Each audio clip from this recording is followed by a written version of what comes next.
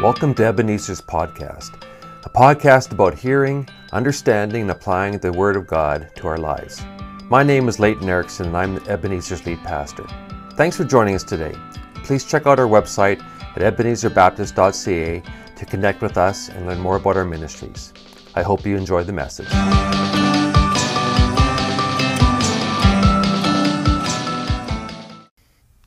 I grew up attending school in a small town where the majority of the people were church attenders.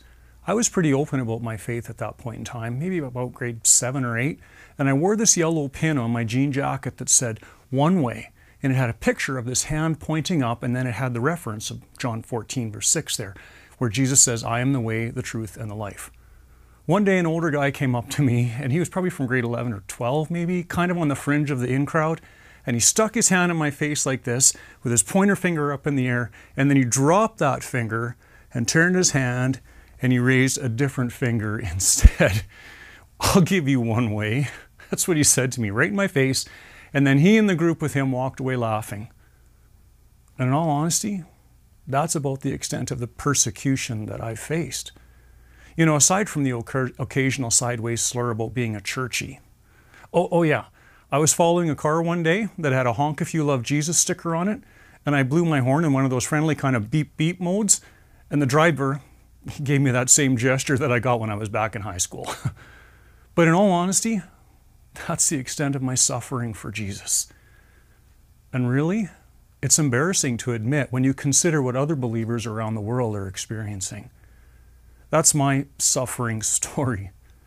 But what about your suffering story? Maybe your family doesn't follow Jesus and harass you for your faith. Maybe you're a student and your prof has given you poor marks because your work has reflected Christian thinking and values. Perhaps there's co-workers in your place of work that give you a hard time because you've tried to be a Christian example. Or maybe you've been passed over for promotions time and time again because your boss doesn't appreciate your faith and he hassles you for it. Today we're continuing in our series in 1 Peter. Peter is writing to the Christians that were dispersed across Asia, where many of them were suffering for their faith. And for some, that suffering was very intense. Now, by this point in his letter, chapter 4, Peter has already addressed the issue of suffering and persecution several times. So here in verse 12, it appears like he's wrapping up this discussion and giving overarching guidance to the believers. And the first thing that I notice, the first thing that I want us to notice in our section today, is that suffering for following Jesus is normal and to be expected. Verse 12 and 13. Verse 12. "Dear friends, do not be surprised at the fiery ordeal that has come on you to test you, as though something strange were happening to you." In 1 John, chapter 3, verse 13, we actually find very similar language. "Do not be surprised, my brothers and sisters, if the world hates you." Historically, North America was founded on Christianity and embraced Christian thinking and values. Many of us have lived through a time when Christianity was a staple in our society. Here's a quick example. When I began ministry like 35 years ago with Youth for Christ, we were openly allowed into the schools and sometimes even invited. And I'm not talking the elementary schools, I'm talking the high schools. But that's changing. In more recent years, Christianity and biblical teaching have been moved from the center to the fringe, and in many cases completely out of scope. So it shouldn't come as a surprise to us when we're looked down upon and even treated differently or badly because we follow Jesus. Societal norms have shifted for a variety of reasons, making Christianity quote-unquote out of date, out of touch, in some cases peculiar, and in other situations even something to be scoffed at. Now, there's another reason that many of us in North America have been somewhat surprised by the change in attitude toward Christianity. There are some within the larger Christian scene that have taught that if you follow Jesus, you'll become prosperous, that everything will go well for you. Many North Americans have embraced this teaching that if you give to God, especially if you give to God financially, then He'll give back, even financially. And this line of thinking has led many to believe that if you follow Jesus, He promises to make you healthy, wealthy, and wise. This stands in stark contrast to what Jesus said. "Whoever wants to be my disciple must deny themselves and take up their cross and follow me. For whoever wants to save their life will lose it, but whoever loses their life for me will find it." Now, because of wrong theology of what's become known as the prosperity gospel and the historical acceptance of Christianity in our country, many of us have been led to believe that if you're a follower of Jesus, you won't encounter persecution or suffering. But that isn't what Jesus said. Discipleship isn't about self-indulgence. Discipleship isn't about always having things perfect for yourself. Discipleship is about self-denial. Whoever wants to be my disciple must deny themselves and take up their cross.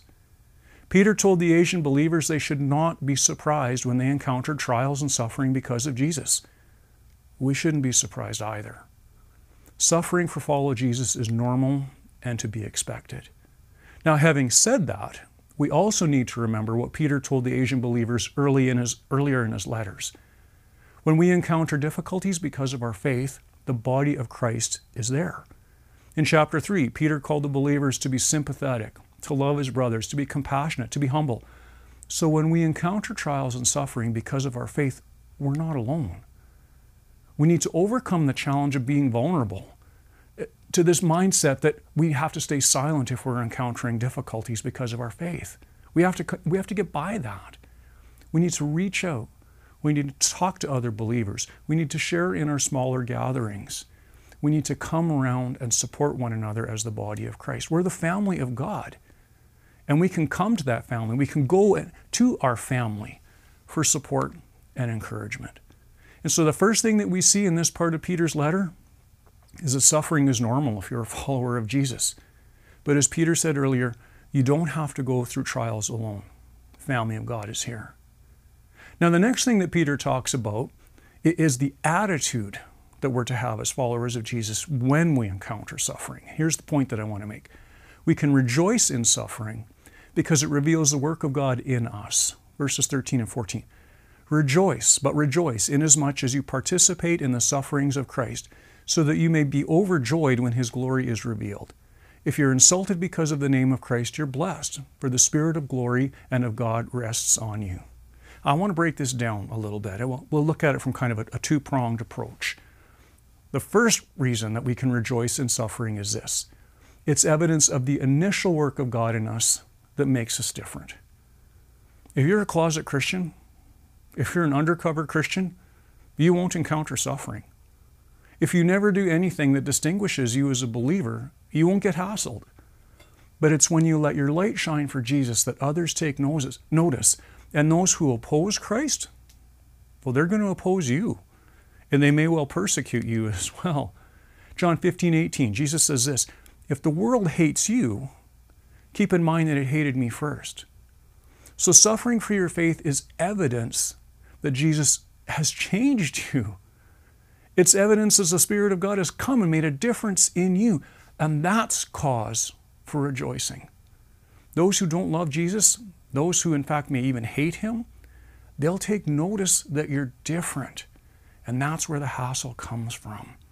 And in that evidence, we can rejoice.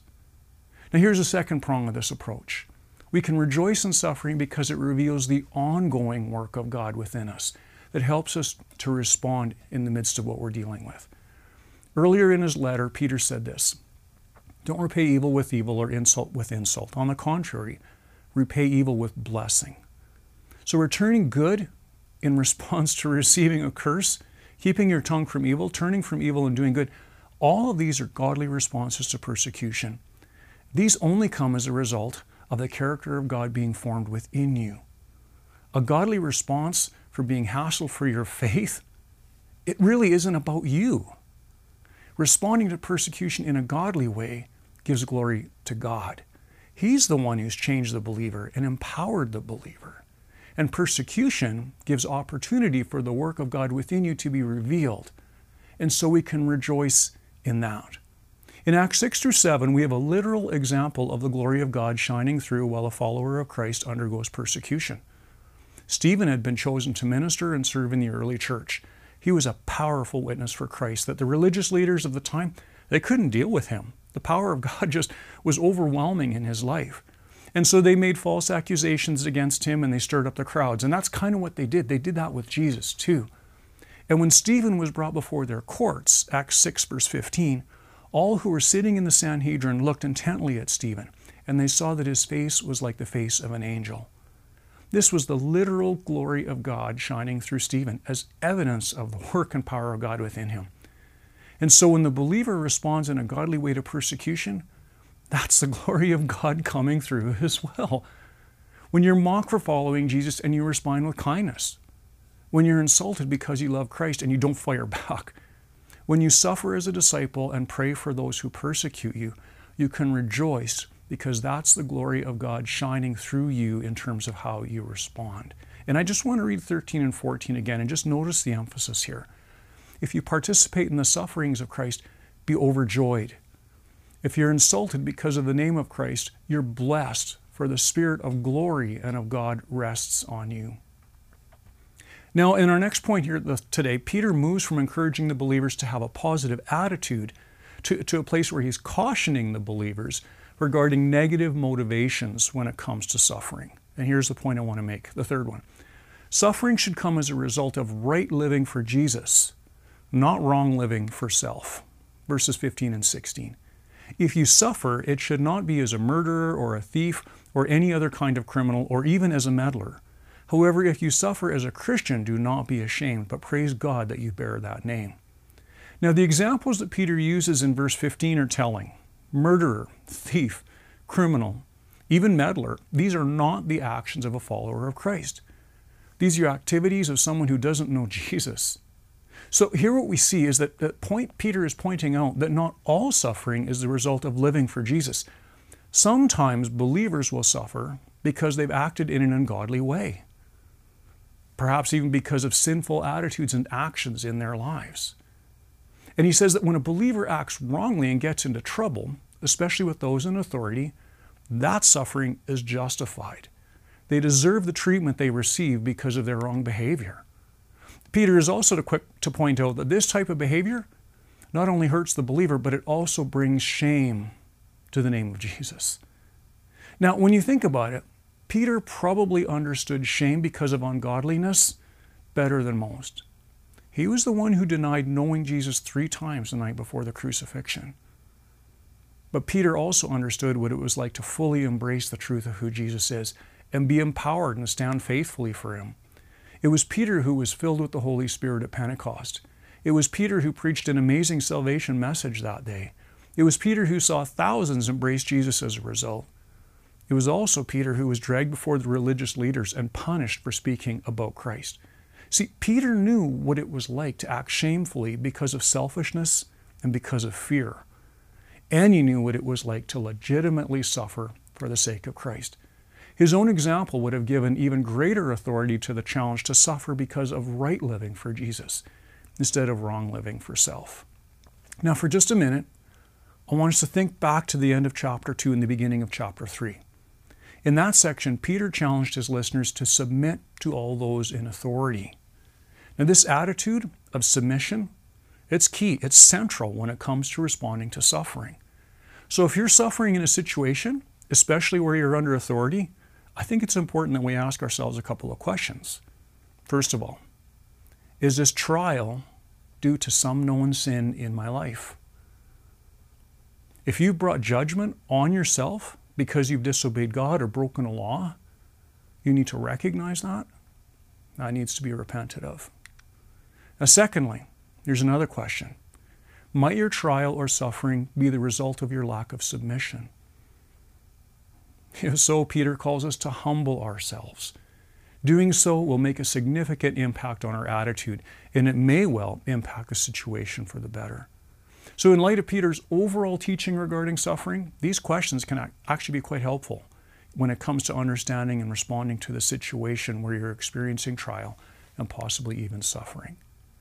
Now here's the fourth point that I want to make today. Trial purifies the believer, but punishes the unbeliever. Verse 17 and 18. For it's time for judgment to begin with God's household. And if it begins with us, what will the outcome be for those who do not obey the gospel of God? And if it's hard for the righteous to be saved, what will become of the ungodly and the sinner? Now, there's one important thing that we need to understand right off the beginning as we get into these verses. God does not allow suffering in order to punish the believer. God does not allow suffering to punish the believer. Punishment for sin was settled once and for all at the cross.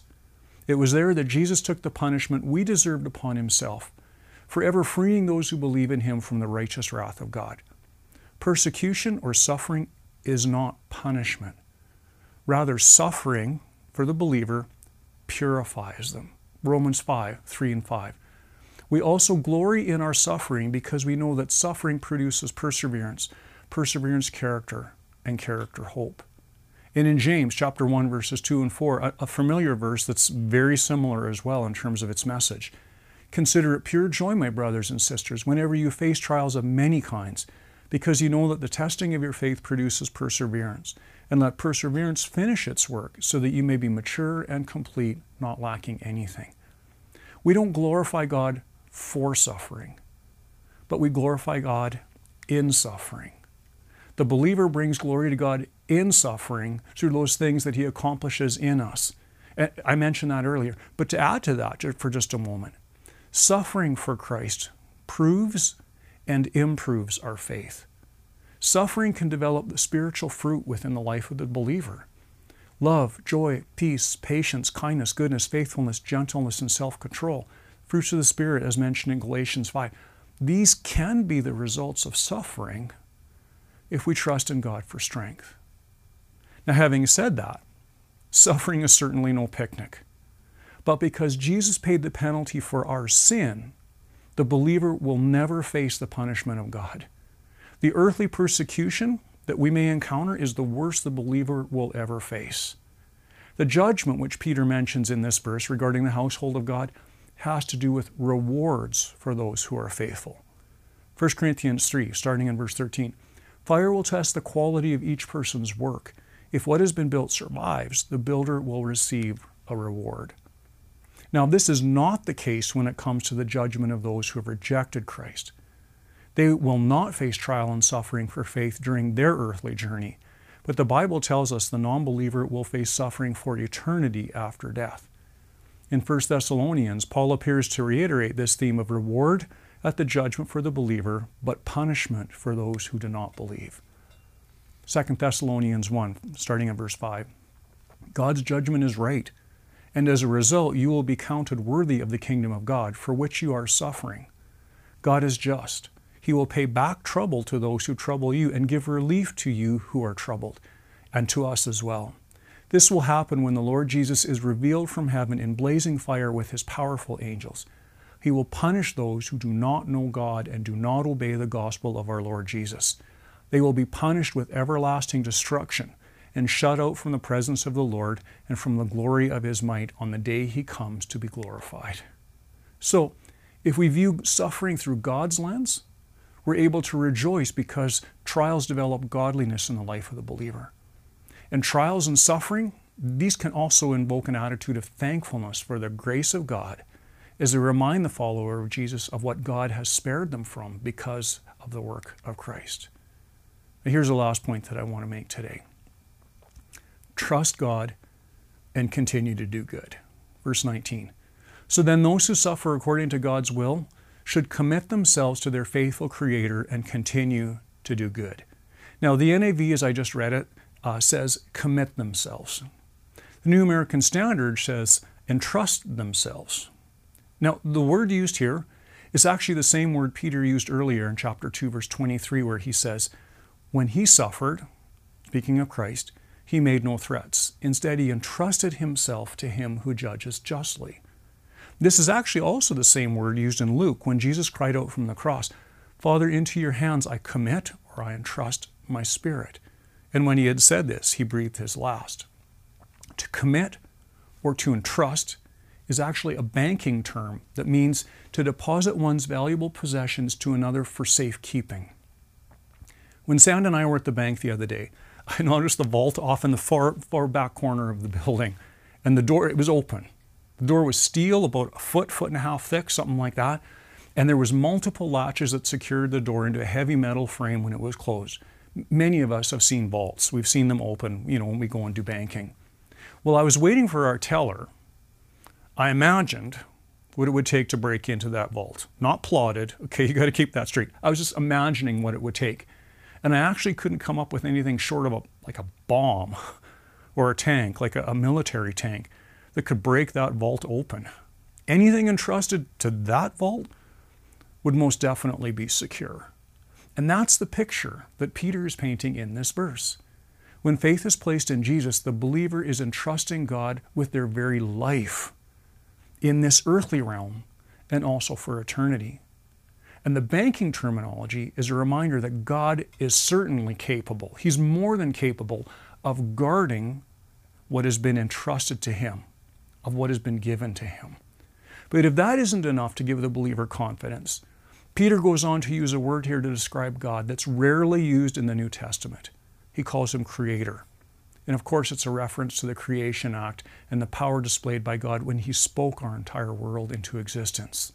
And so what Peter is getting at here is that if God created the universe by the power of his word, he is certainly powerful enough to take care of those who believe in him.